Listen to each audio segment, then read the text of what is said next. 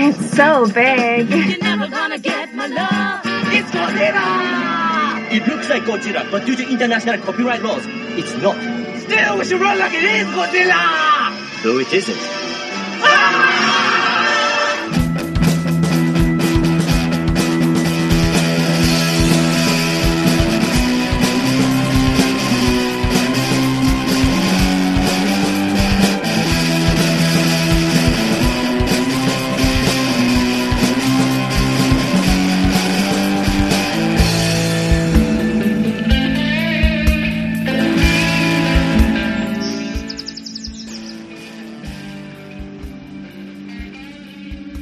Welcome to Two Old Farts Talk Sci-Fi. I'm David Clink. And I am Troy Harkin. And man, David, I'm so excited to be up here at your gorgeous, gorgeous cottage once again, just sitting by the lake and chilling.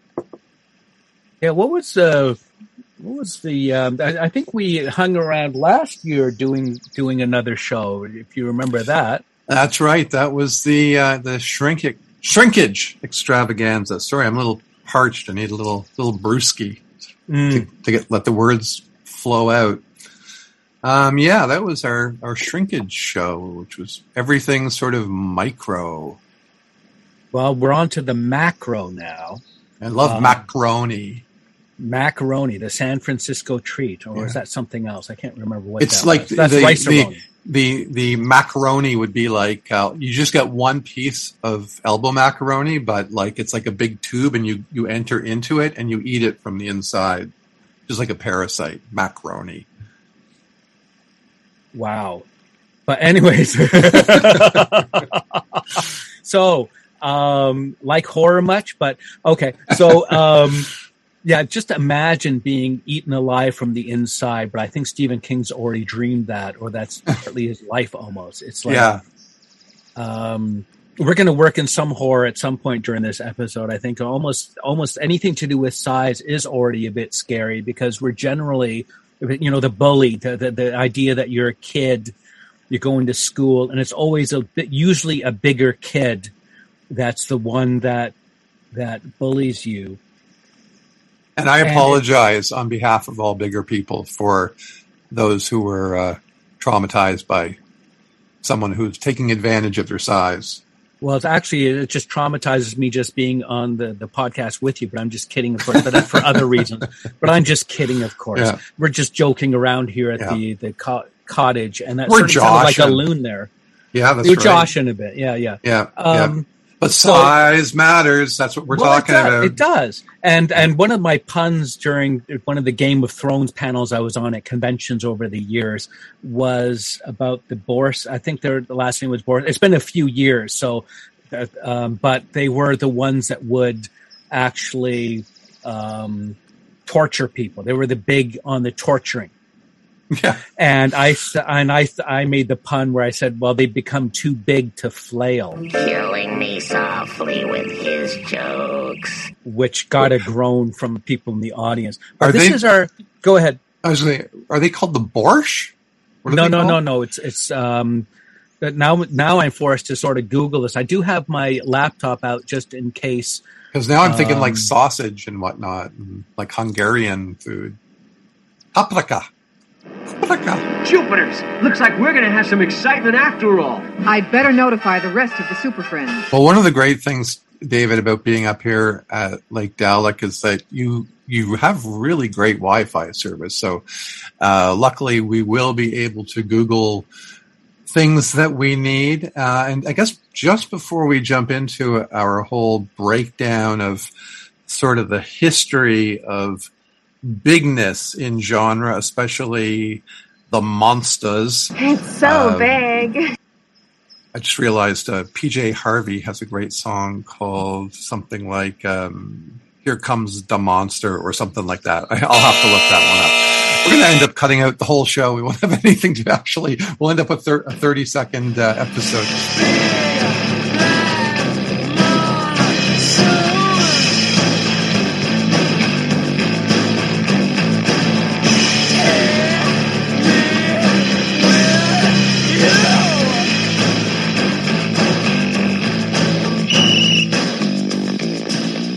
Anyway, I have a couple of quick little questions that kind of pertain to cottage life, David. Yeah, there it is. I'm sorry. It's Bolton. Bolton.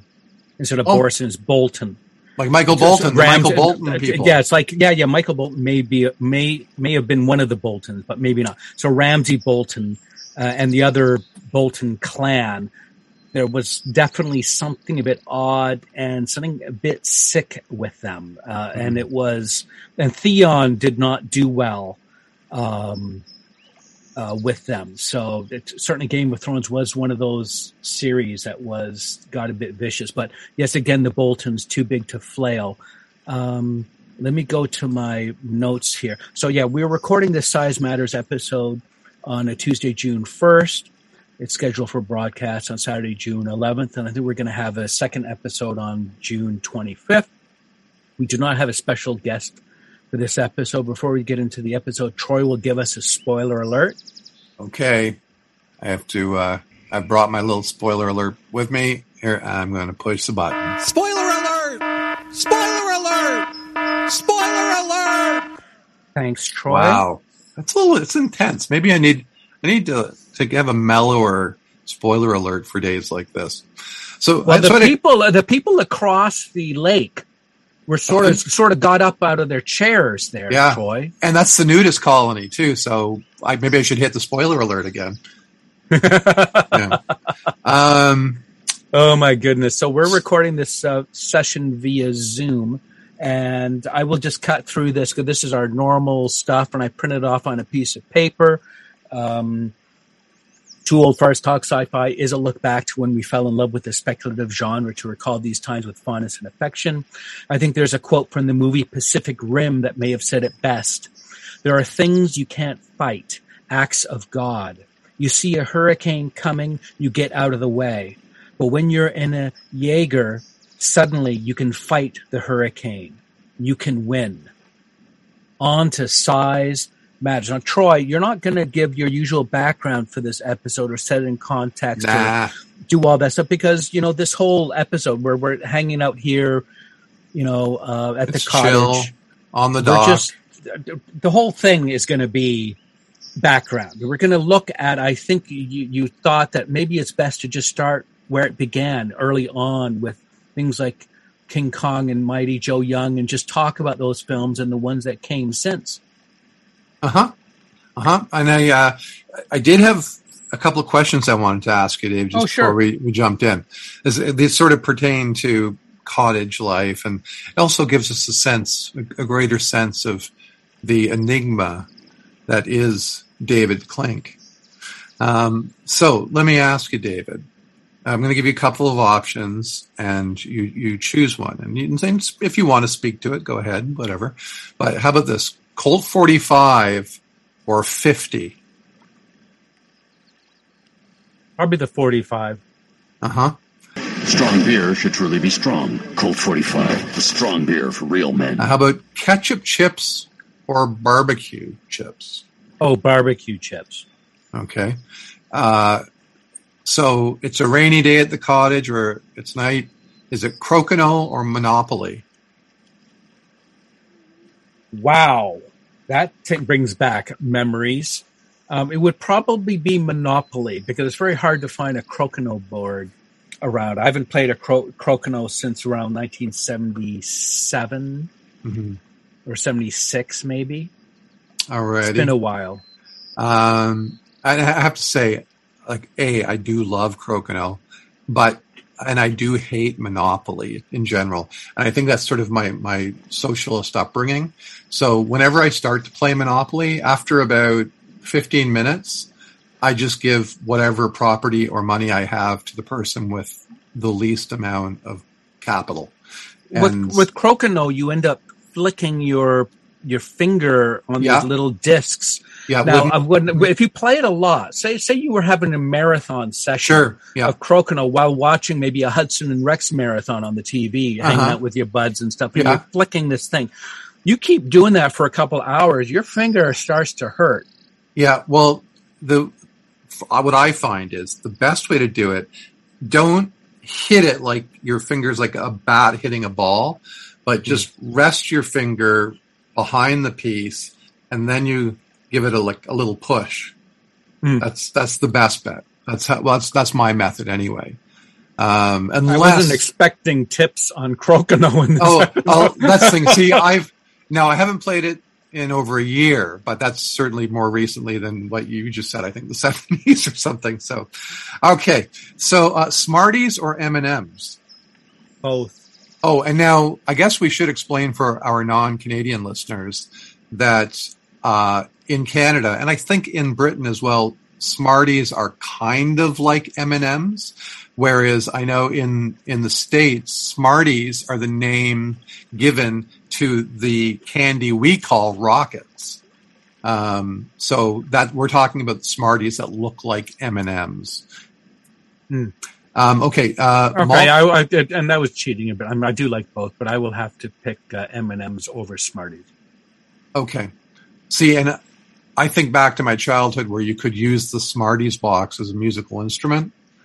So at least for that, I would lean towards Smarties. When you eat your Smarties, do you eat the red ones last? Do you suck them very slowly or crunch them very fast? Eat that candy-coated chocolate, but tell me when I ask. When you eat your Smarties, do you eat the red ones last? Maltesers or Whoppers? I would probably go with Maltesers. Okay, I find that really a tough one. I cannot choose. Hamburgers or hot dogs? Wow. These are tough questions. These are tough cottage questions. Yeah. And I would love to answer both because the hot dogs, it can't be those slim little... Right. They have to be the jumbo. They have to be the jumbo one. Like a ballpark hot dog. Exactly. And you got some bacon on it. You got some cheddar melted on it. You got the bun all toasted up. And that thing, it's hard to beat a proper jumbo prepared properly. Yeah. Then it almost beats out a hamburger. It's almost not fair. Well, and that's the thing. The hot dog is ergonomic, right? It's shaped. You could almost call I have a friend who used to always call the mouth the pie hole, but really, if you think about it, the mouth is much more hot dog shaped. So it works really well. It fits in the hand very well. Even if you have like a foot long dog, it's so big. You can like. What? Excuse me. What are we talking about? Size matters, right? Is this code? Yeah. No, it was cottage code. It's like pre-Hayes code talk. The CCA, the Cottage Code Authority. yeah, that's right. Not approved by. Yes. Okay, cream soda or root beer? Oh, wow. Fantastic. The thing is, it's easier to find root beer, and root beer makes a better float, but I wouldn't say that I wouldn't try it. The cream one might be also good, but cream soda, I've got this issue with sugar, and I basically do diet drinks. It's much easier to find a diet root beer than it is to find a diet cream soda.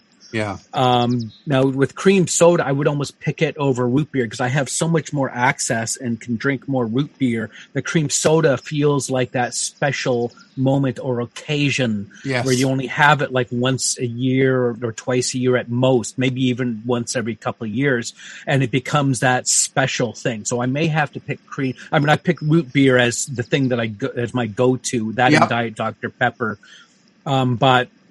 Yeah, the right cream soda. And I was just at the store looking, and all they had was regular cream. So there were no diet in my local food mart. Well, I totally agree with everything you just said there. And for me, cream soda, I mean, I would rather have a root beer every day of my life than a cream soda.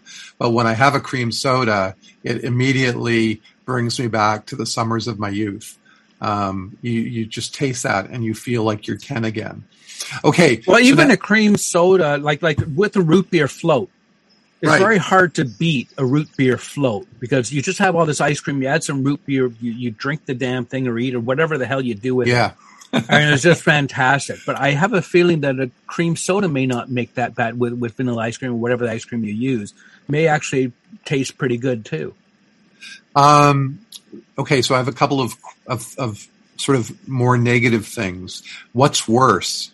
Sunburn or poison ivy? I don't think I've had poison ivy. I've had some bad sunburn in my day, including going to Northern Ontario. I was a dating woman. This is way, years before I met Alexa, and she had family in Erst, Hearst, but it's pronounced Erst, which is a 10.5 mile, 120 kilometer per hour drive directly north. And I was out there without a shirt, and I got a serious burn, like the kind of burn where you almost couldn't lie down. So sunburn for me, I've had a number of burns over the years from sunburn. I'm a bit smarter now. You got to get covered up. You got to just watch what you're doing. Yeah. You have the first couple of burns, and then you don't go there again. You learn. What's worse, sand down your bathing suit or an hour stuck in traffic with arguing relatives? Probably the relatives. But the sand can be really something that you basically have to go back into the water and just try to get rid of that sand in some way, or to get into the shower. Whatever you do, you got to address that, because that's really a problem. Yep, definitely. And I'm reminded sometimes by some of my relatives. We were at a beach once when I was very young, but probably older than I should have been.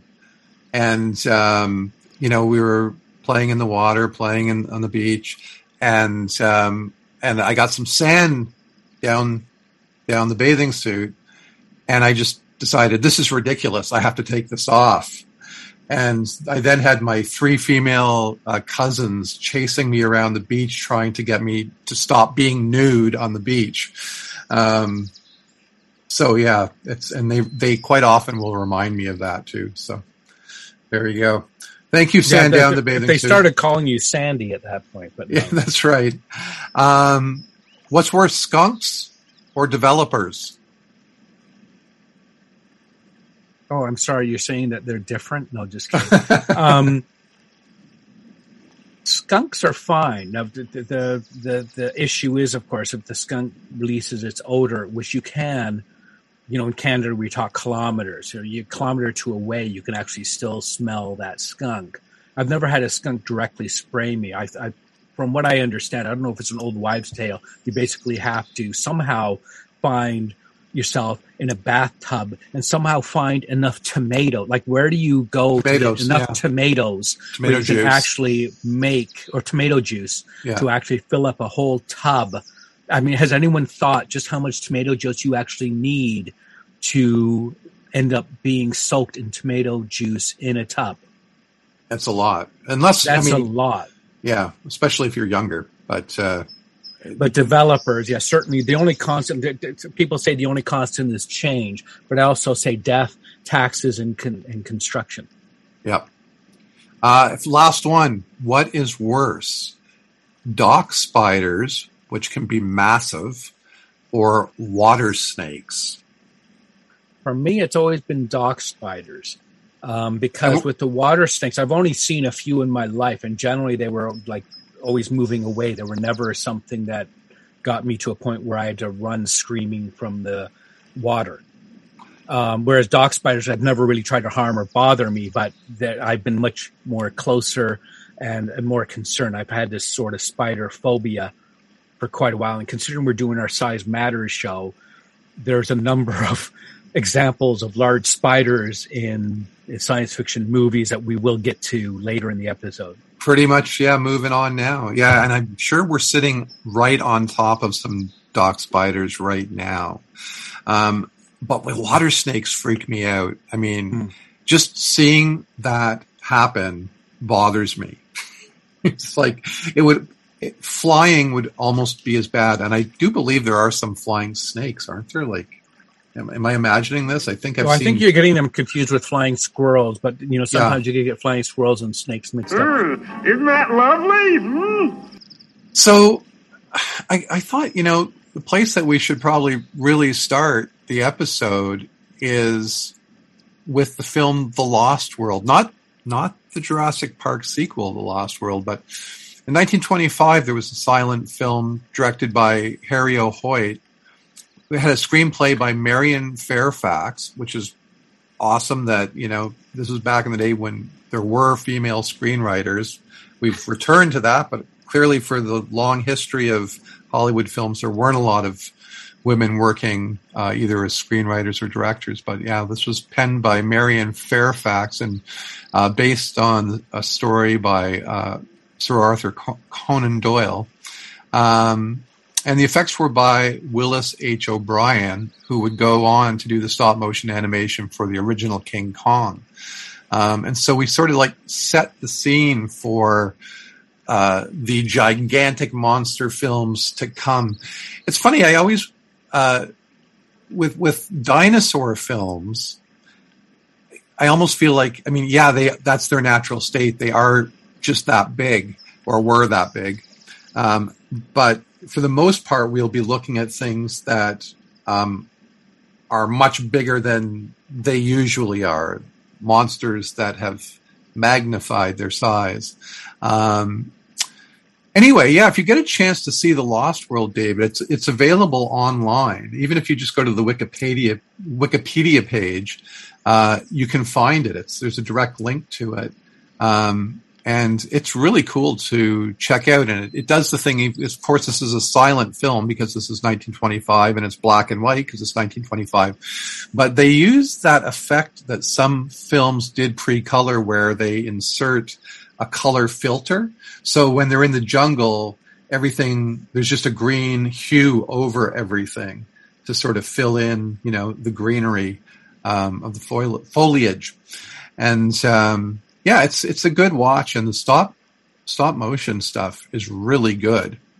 Again, that was Willis H. O'Brien, who then went on to do King Kong, and we have on multiple episodes talked about how much you and I both love Kong.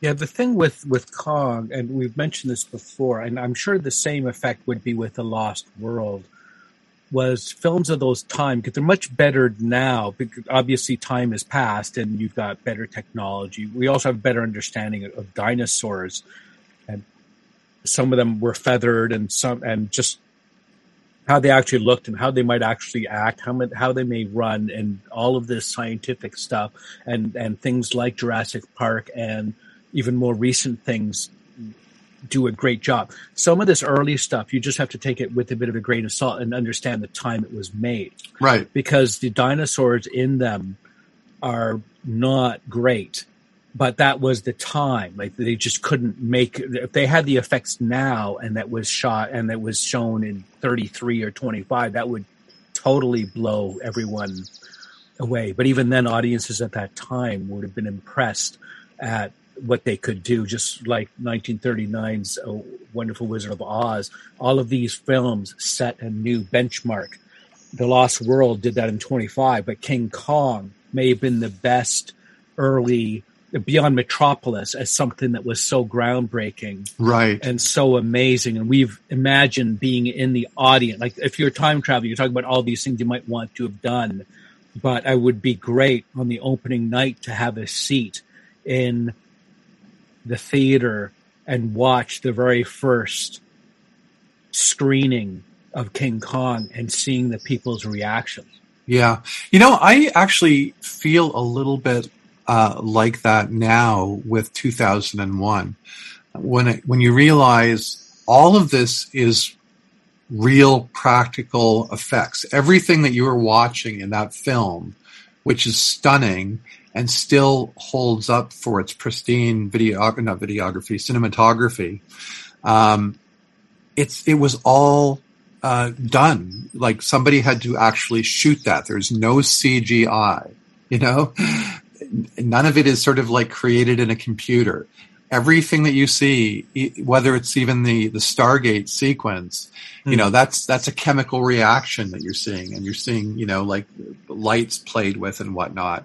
But now basically we all have that as a screensaver, the type of thing that looks like the Stargate. Was it iTunes, I think, that created something that you would just play those images, those sorts of images, along to music, 10 or 15 years ago. So yeah, you really do need to, think of these things in their context of, when they were made. So Son of Kong, I saw, I think last year. I'd never heard of the film, actually. And it's everybody that was basically involved with the original King Kong came back to do it in the same year.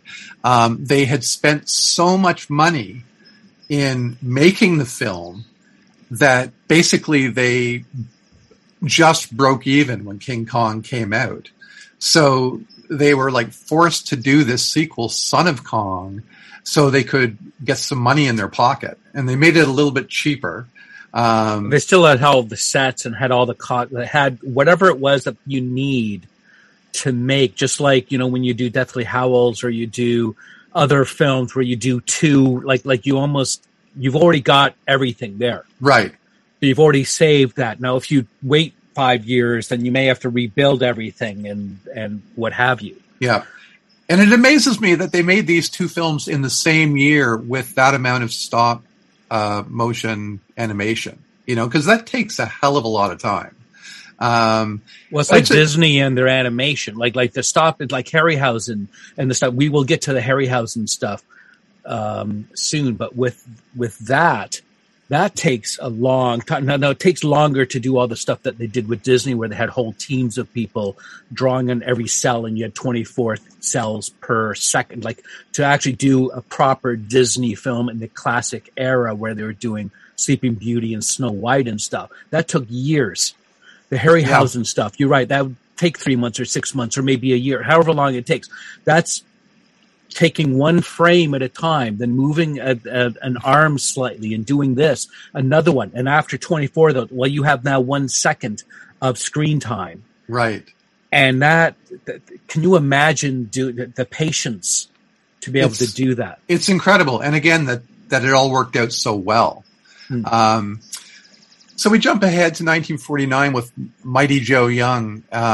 It's a film that has a lot of charm, very much like Son of Kong. It's a little gentler, say, than Kong. And that's, as far as I know, the first time we get Ray Harryhausen working on stop motion animation. Here's the kind of movie you're waiting to see as John Ford and Miriam C. Cooper present Mighty Joe Young, whose sensational exploits will startle you, thrill you, electrify you with hair-raising excitement and suspense. See Mighty Joe Young as he savagely resists capture in his native Africa. Joe! See the most fantastic relationship between beast and beauty, a mere girl mastering a primitive giant. See Mighty Joe Young, enraged by Hollywood pranksters, destroy Filmland's swankiest nightclub on the fabulous Sunset Strip.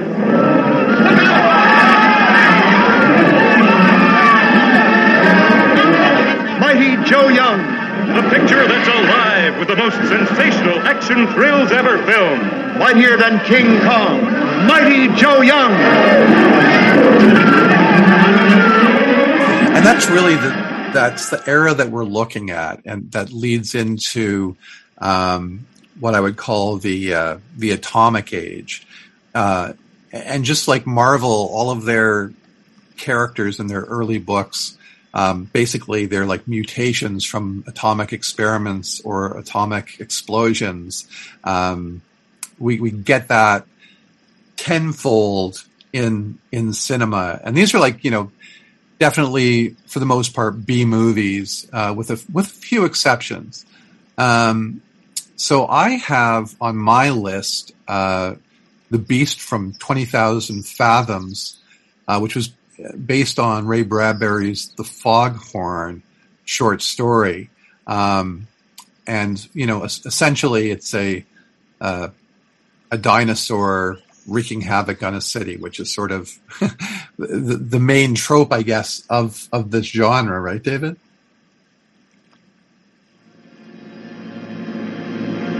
Impossible, unbelievable, fantastic. But I tell you, it could happen. It could happen. It could happen. It could happen. Yes, it could happen. For various authorities believe that buried somewhere under the polar ice cap, in a state of suspended animation, are the awesome creatures, the leviathans that roamed the earth at the dawn of time. And under certain conditions, a nuclear explosion could free one from his icy tomb. Then, guided by instinct, the beast would come back to the caverns of the deepest Atlantic where it was spawned. An armored giant, wreaking his prehistoric fury on modern man and his puny machines. Cities would be terrorized by the cruel intruder from the past. Populations crazed and panicked with fear by its destructive force. Granite and steel would crumble.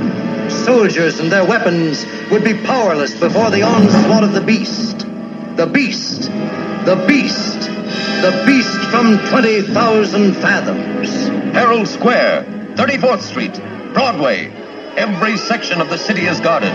No one knows where the monster will strike next. Yeah, so that's 1953, and then it just explodes. There's so many of them. We get Them from 1954, and that's giant ants, and that is with James Arness, who we know from Gunsmoke, but also from one of our favorite films, The Thing, or what the original film was called. What The Thing? Yeah, The Thing from Another World. Yeah. Around 54. Howard Hawks, or I'm trying to remember. Yeah. He produced it. Yeah. And then we go on to here's just a few of the others that follow. We get Tarantula, which clearly a giant tarantula. The Deadly Mantis, also a giveaway from 1957. And a quick note on the Deadly Mantis. It was originally going to be called the Not So Deadly Grasshopper, but the studio said, no, we can't get behind that. But okay. The somewhat threatening. The somewhat threatening mantis. Yeah. I don't like the look in his eye, Mantis. Then we get the Attack films. So we have like Attack of the Crab Monsters in 57, Attack of the Giant Leeches. I mean, leeches are bad enough. That scene in Stand By Me still gives me the willies. And actually, I'm sorry to have said willies in context with that scene, but it does give me the willies. Attack of the 50-Foot Woman, which was remade in 1993 with Daryl Hannah, and then another cheesier version, Attack of the 50-Foot Cheerleader, came. And that's true of almost all of these films from the Atomic Era, Dave, where either there was a spin-off, a sequel, something. Once one of them was out, you had to do multiples. One thing I wanted to call up somewhere in here, because I have there's this poem, one of my favorite genre poems, and it was called Attack of the Crab Monsters. And I obviously will not read it because there might be an issue with copyright or what have you. But it's by Lawrence Rabb. Lawrence is Lawrence, and Rabb is Raab. If anyone has a chance, if you can somehow find it online, I think it might be available somewhere online. But it's actually this wonderful poem about that movie. And about the idea of the scientists and what's going on, and this is a backdrop, and it's just such a powerful, beautiful a poem, which would be probably perfect after watching the film, but it stands up on its own. But I certainly recommend the poem "Attack of the Crab Monsters" by Lawrence Rabb. I will look for that for sure. So in prepping for this show, David, I watched a number of things, a lot of them on Tubi. So yeah, always some great B movies to be found on Tubi. I came across this one called The Giant Claw from, I don't have the date written down, but again, it's going to be the late 50s. And it's so awful. It is about a giant bird. It has a real Ed Wood feel to it. I would recommend it just for how hilarious it is. But yeah, I mean, I'm not recommending it like I would recommend Kong, Son of Kong, Mighty Joe Young, any of that. It's just this ugly fricking bird. That bird is extraterrestrial. Comes from outer space. From some godforsaken antimatter galaxy millions and millions of light years from the Earth. Atomic hydrogen weapons capable of wiping cities, countries off the face of the Earth, are completely ineffective against this creature from the skies.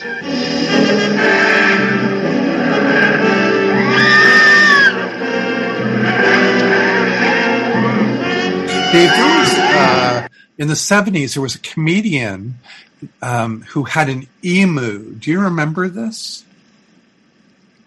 No. Oh, okay. Well, I think he was like British or Australian or something, but he always had this emu puppet, and the animal in the giant claw just totally reminded me of this really awful emu. Anyway, it says Rod Hull, R-O-D, and then Hull, H-U-L-L. Yeah. I remember him now. Yes, and he was on Johnny Carson, the Late Show. But yes, absolutely, of course. Yeah.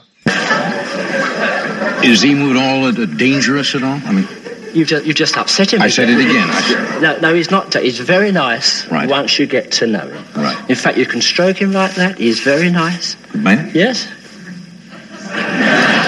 So that's what this bird reminds me of. Oh, and it's not, that's the thing about it. This bird is not stop motion. It's either like a marionette or an actual puppet. So it just looks awful. But that does sound like a Mystery Science Theater or whatever it is, 2000 kind of, like you would just watch it to just poke fun at or say. Some of those shows can be very funny where you've just got the perfect witty moment or whatever that just makes you just cry laughing. Oh, yeah, and you get to just riff on it.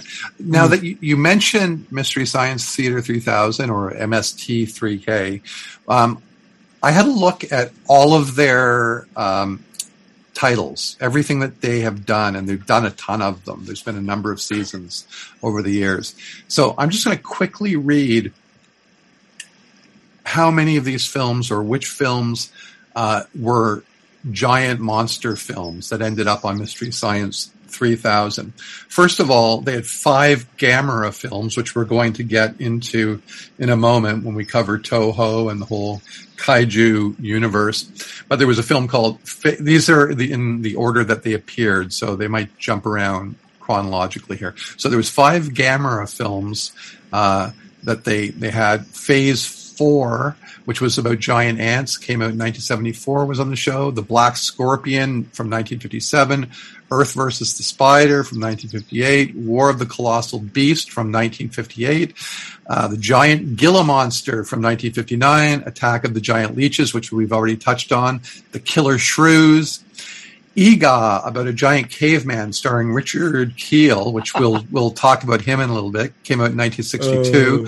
Village of the Giants, which I desperately want to see, came out in 1965. It's about giant teenagers.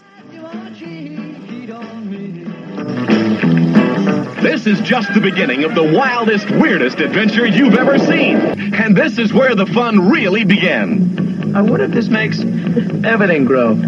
Sheriff, we are going to take over this town. Now, first of all, there's going to be a 9 o'clock curfew for all adults.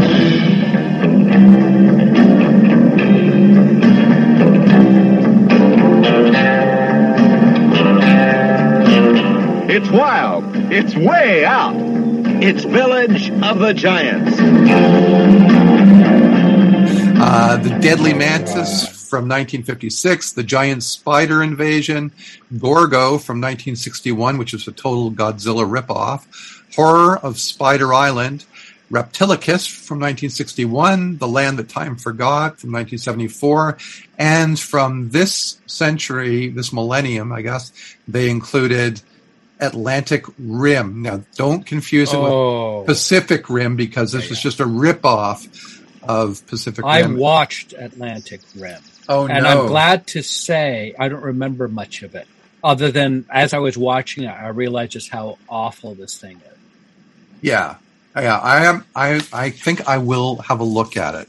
See, I remember hearing about how bad it was, and I hadn't seen Pacific Rim yet, so I was thinking, oh, wow, Del Toro did a really bad film, really? And but I'm straight on that now, and I actually saw Pacific Rim this week, and we'll get to that in a little bit. But I guess, you were asking, David, about first exposure. What was yours? What was your first sort of memory of this for large creatures? Yeah, for this kind of thing that we're talking about, the whole size matters kind of thing, other than, like certain episodes or things like one of the most famous episodes from Lost in Space, when the robot becomes large and the people have to crawl inside it to repair something. But the moment they repair it, it starts to shrink and they have to get out before they're crushed inside. That kind of thing. Of course, Voyage to the Bottom of the Sea with the various, and sometimes there'd be this giant octopus or some sort of a large man-like thing, whatever it is. They would run into something that's large. But for me, it would have been some of the Godzilla kind of films in the early 70s and repeat.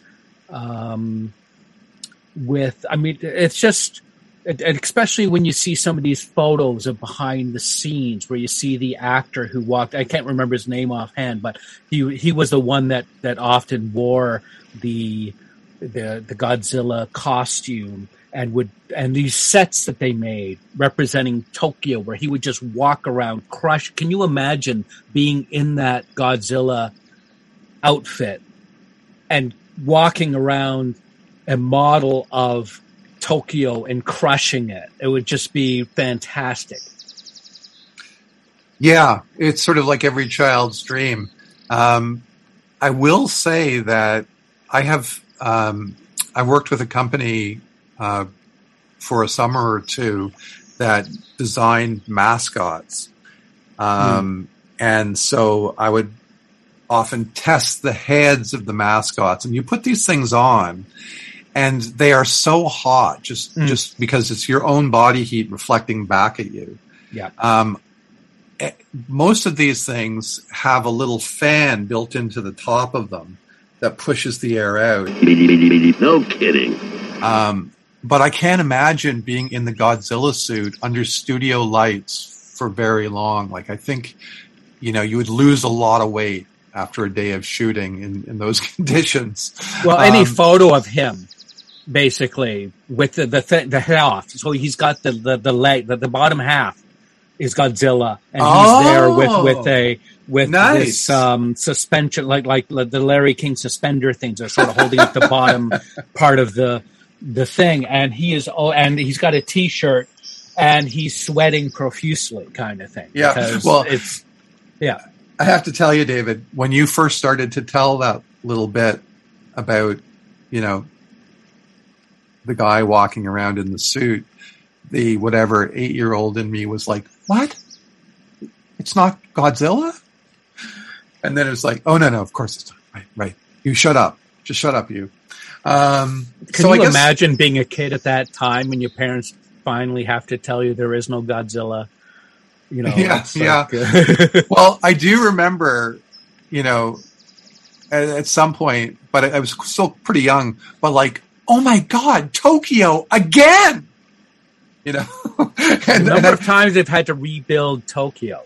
Yeah, and feeling so bad for the people who lived in Tokyo. Well, the running and screaming people, all these wonderful, perfect scenes. The whole thing's with the effect. Like, I don't know if it was the first film or where along where Godzilla, his whole back would light up and the various ribs things, and then he would breathe this fire. Like, I don't know where this fire comes from, other than I guess the atomic thing. And this is a whole thing where you shouldn't be messing around with atomic bombs and such, because and then we've got, of course, all the things with mutants, and I think we're going to have to do a podcast just on mutants. Things like The Hills Have Eyes and Home from X-Files and various other things, and the idea of the mutant, and of course in Battle Beneath the Planet of the Apes and all that kind of stuff, where you've got the idea of the mutant. But that's what it is. A lot of this is coming from the fact that there was some kind of an atomic explosion or something. Even the ants, a lot of these films, like even those giant ants, I think was related to maybe some atomic testing. I mean, and you can absolutely see why, if you were Japanese, how you would feel this storyline in a very real way. I was just thinking, so yeah, Godzilla would have been one of my earliest, and now it's not quite the same, but some of the Bigfoot stuff I might mention as being there and being sort of formative. There was a film that I went to see in the theater. I believe it was 1972. I'm just looking for my note on it. Yeah, it was called. Don't say The Legend of Bogey Creek. No. What the hell? Were you going to say that? Yeah. I was taking this. I could show it to you if you like. No, I was. There were times when my parents would want to see a film, and it's like, well, we're bringing Troy because we can't get a babysitter or whatever. I think that's what it was, or they thought it wouldn't faze me, even though I would have been 8, I guess. No, I was 10 when I watched it in 72. Yeah, and I saw it too, and yeah, it stays with you. That film stays with you. Yeah. So for folks who don't know, it's a 1972 docudrama horror about the folk monster, Fouke, and it's a Bigfoot type creature. Amazingly, it was the 11th highest grossing film of 1972. And it really, it's not a found footage film, but because it's a docudrama, it allows them to get away with a lot of the low budget stuff that they're doing because it just feels like it's real, especially if you're 8 or 10 or whatever, in 1972. But it had a real sense to it. It had this feeling of foreboding, and you're there, and it's got this atmosphere that was captured so brilliant. Now, maybe it may not hold up as well if I were to watch it this year, but at the time, it just was, that sense of foreboding and the atmosphere that I also felt from the Swamp Thing film. That sense of the surrounding and the outside is a character itself almost. Right. And this is I guess a year before Jaws. And they always say about Jaws, or maybe it was the tagline, like, don't go in the water. Well, for me, with Bogey Creek, there's a scene where a guy is on the toilet. Do you remember this scene? Yes. Yeah. He's on a toilet in like this sort of little shed, or maybe it is an outhouse, but I think it's in the house itself. And the creature, breaks through the wall as the guy is on the dumper. And so as much as Jaws had me not wanting to go in the water, I was afraid to go into the bathroom for a brief period because of this film. So, yeah. Well, the film also, that moment where it's near the end of the film and they're all sort of at the beach or wherever they're, or at the lakefront or whatever. And one of the guys said, I'm just going to head back to the house or back to the cottage, whatever it is. And so that sets up the whole tradition of the person heading back, and maybe it's not the best thing to do. Yep. Here in this primitive river bottom wilderness in southern Arkansas, along with deer, duck, crane, and beaver, lurks a creature that walks upright. Whether it is a man, a monster, or a myth, no one really knows. What we do know is the people around Fouke, Arkansas say they have seen such a creature nearly 250 times since 1954. And that this creature, whatever it is, emits one of the most terrifying sounds ever recorded.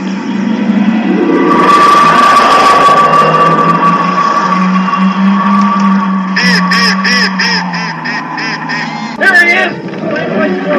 Hold this, Bobby. Let me take a light!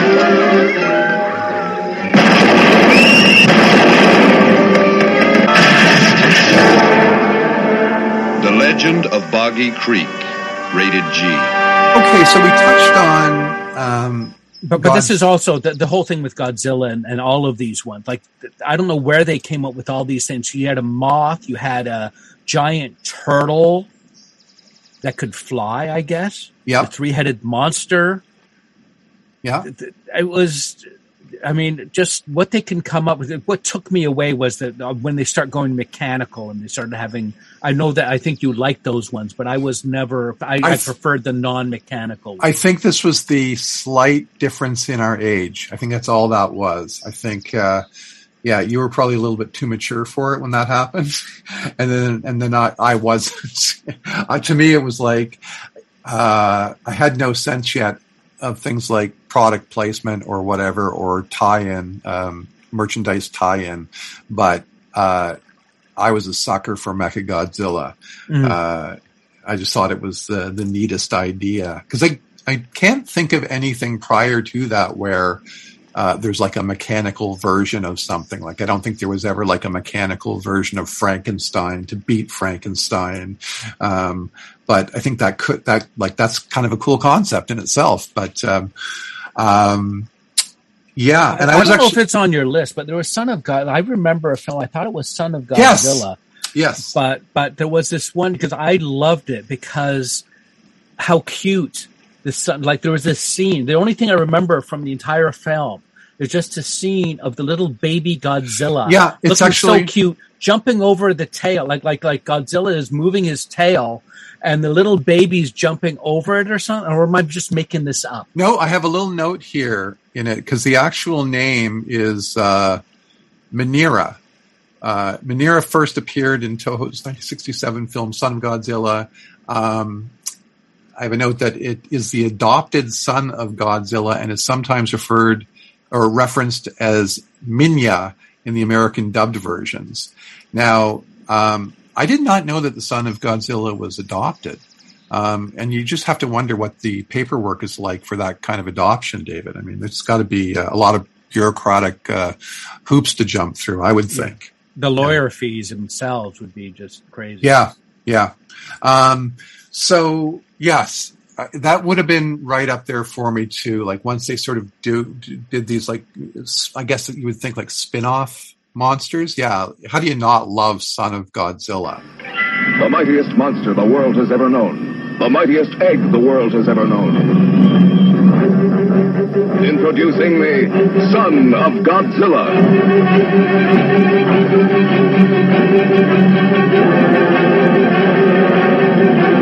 The fantastic red water, one of the many weird natural phenomena on mysterious Solgel Island.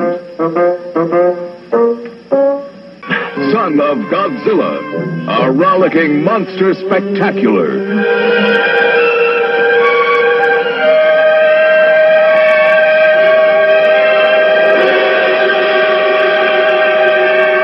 See how a baby monster becomes a monstrous monster. Yeah, and I like Rodan. I guess it was like a pteranodon. And Mothra, I would have to watch the film again because I can't imagine a giant moth as being somehow dangerous, but I thought that I would just have to see it again to understand the mythology or what it's about. Right now, now, there was a cult of people that were worshiping or were helping it out or doing something. There was these women I remember that were somehow attending to Mothra. Like the two twins, right? Yeah. That's it. And I think they spoke in unison. And yes. They sat on Mothra's head or on his back. Yes. Now, I don't know if that's the first Mothra film was 1961. I don't know if they're in that one or not. I have a feeling they're not. But yeah, there were 36 films featuring Godzilla in the Toho universe, which is a studio in Japan. And a lot of the credit can go to Ishiro Honda. And he did just a lot of Godzilla films for Toho. And thank God he did, because we all think of Godzilla fondly from our childhood. But it wasn't just the kaiju, as they're called, which means strange beasts. It was not just the kaiju that Toho did. They have a film that is, I find, one of the weirdest crossovers in film history, and that's Frankenstein Conquers the World, where we get a giant Frankenstein, so a Godzilla-sized Frankenstein, who becomes a good guy. I think he fights in the service of Japan against another monster. Holy Frankenstein. Then we get into the 70s. And sure, we did get Jaws, which, I mean, you might think, you can make an argument for not being in our list because it was, a shark, but it was a massive shark. In fact, I remember I went to see that in the theater too with my parents, and my dad, who was in the Navy for 21 years, was like, "Oh, it's too big to be like swimming in 3 foot of water off the beach." I remember him being like rolling his eyes at that one. It's like it would be beached if it was in that far.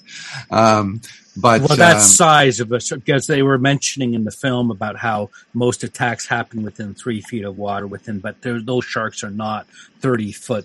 25 or 30 foot long shark. It's so big. We're in the middle of this episode and we're just can't fit it all in this one episode. So I think we're going to, it's just too big to fit. It's the supersized version. Yeah, it looks like we went a bit over time, and we've got so much more to talk about that we are going to have to come back. So much more. 5. Oh yeah, so much more. Yeah. It just gets bigger and better. Yeah. So, and even girthier, as you said. Girthier, yes. Yeah. Lord, I remember when I don't know who came up with the pun. Maybe it was my brother-in-law, but there was Lord Garth of Iser, which was from an original Trek episode where he was actually Captain Garth, and he was in that penal colony. He was insane, and he had taken it over. Penal colony? You can't say that. Well, you can now. Okay. Or maybe you can't. I think I may be canceled soon, and they may have to lock me up. And he was in that colony. But they were referring, in some cases you could refer to him as Lord Girth of Isor, but that was that pun there. So no pun unsaid. And we do have our Beatles reference, at least in one of these 2 episodes. We did throw in a bit of a Beatles reference. Yep. Oh, and again, it's so big that I've just realized there's one thing I was going to mention. In the Monkees movie Head, there's a giant version of Victor Mature, like a king-size version of Victor Mature in the Monkees movie Head. Okay, there, I feel better now. It's out there. Yeah, and we did do the miniature episode, or the shrinkage one, but you can reverse that too. The idea of fighting a large spider off with a pencil. Well, you have been shrunk, but that spider's large now. And so there's all that aspect too. But anyways, this was our episode 4 of season 3, and we're truncating it now, and there will be more in episode 5 where we continue to talk about this. Come back to the cottage. Join us here on Lake Dalek. Absolutely. Check it out. And thanks a lot, everyone.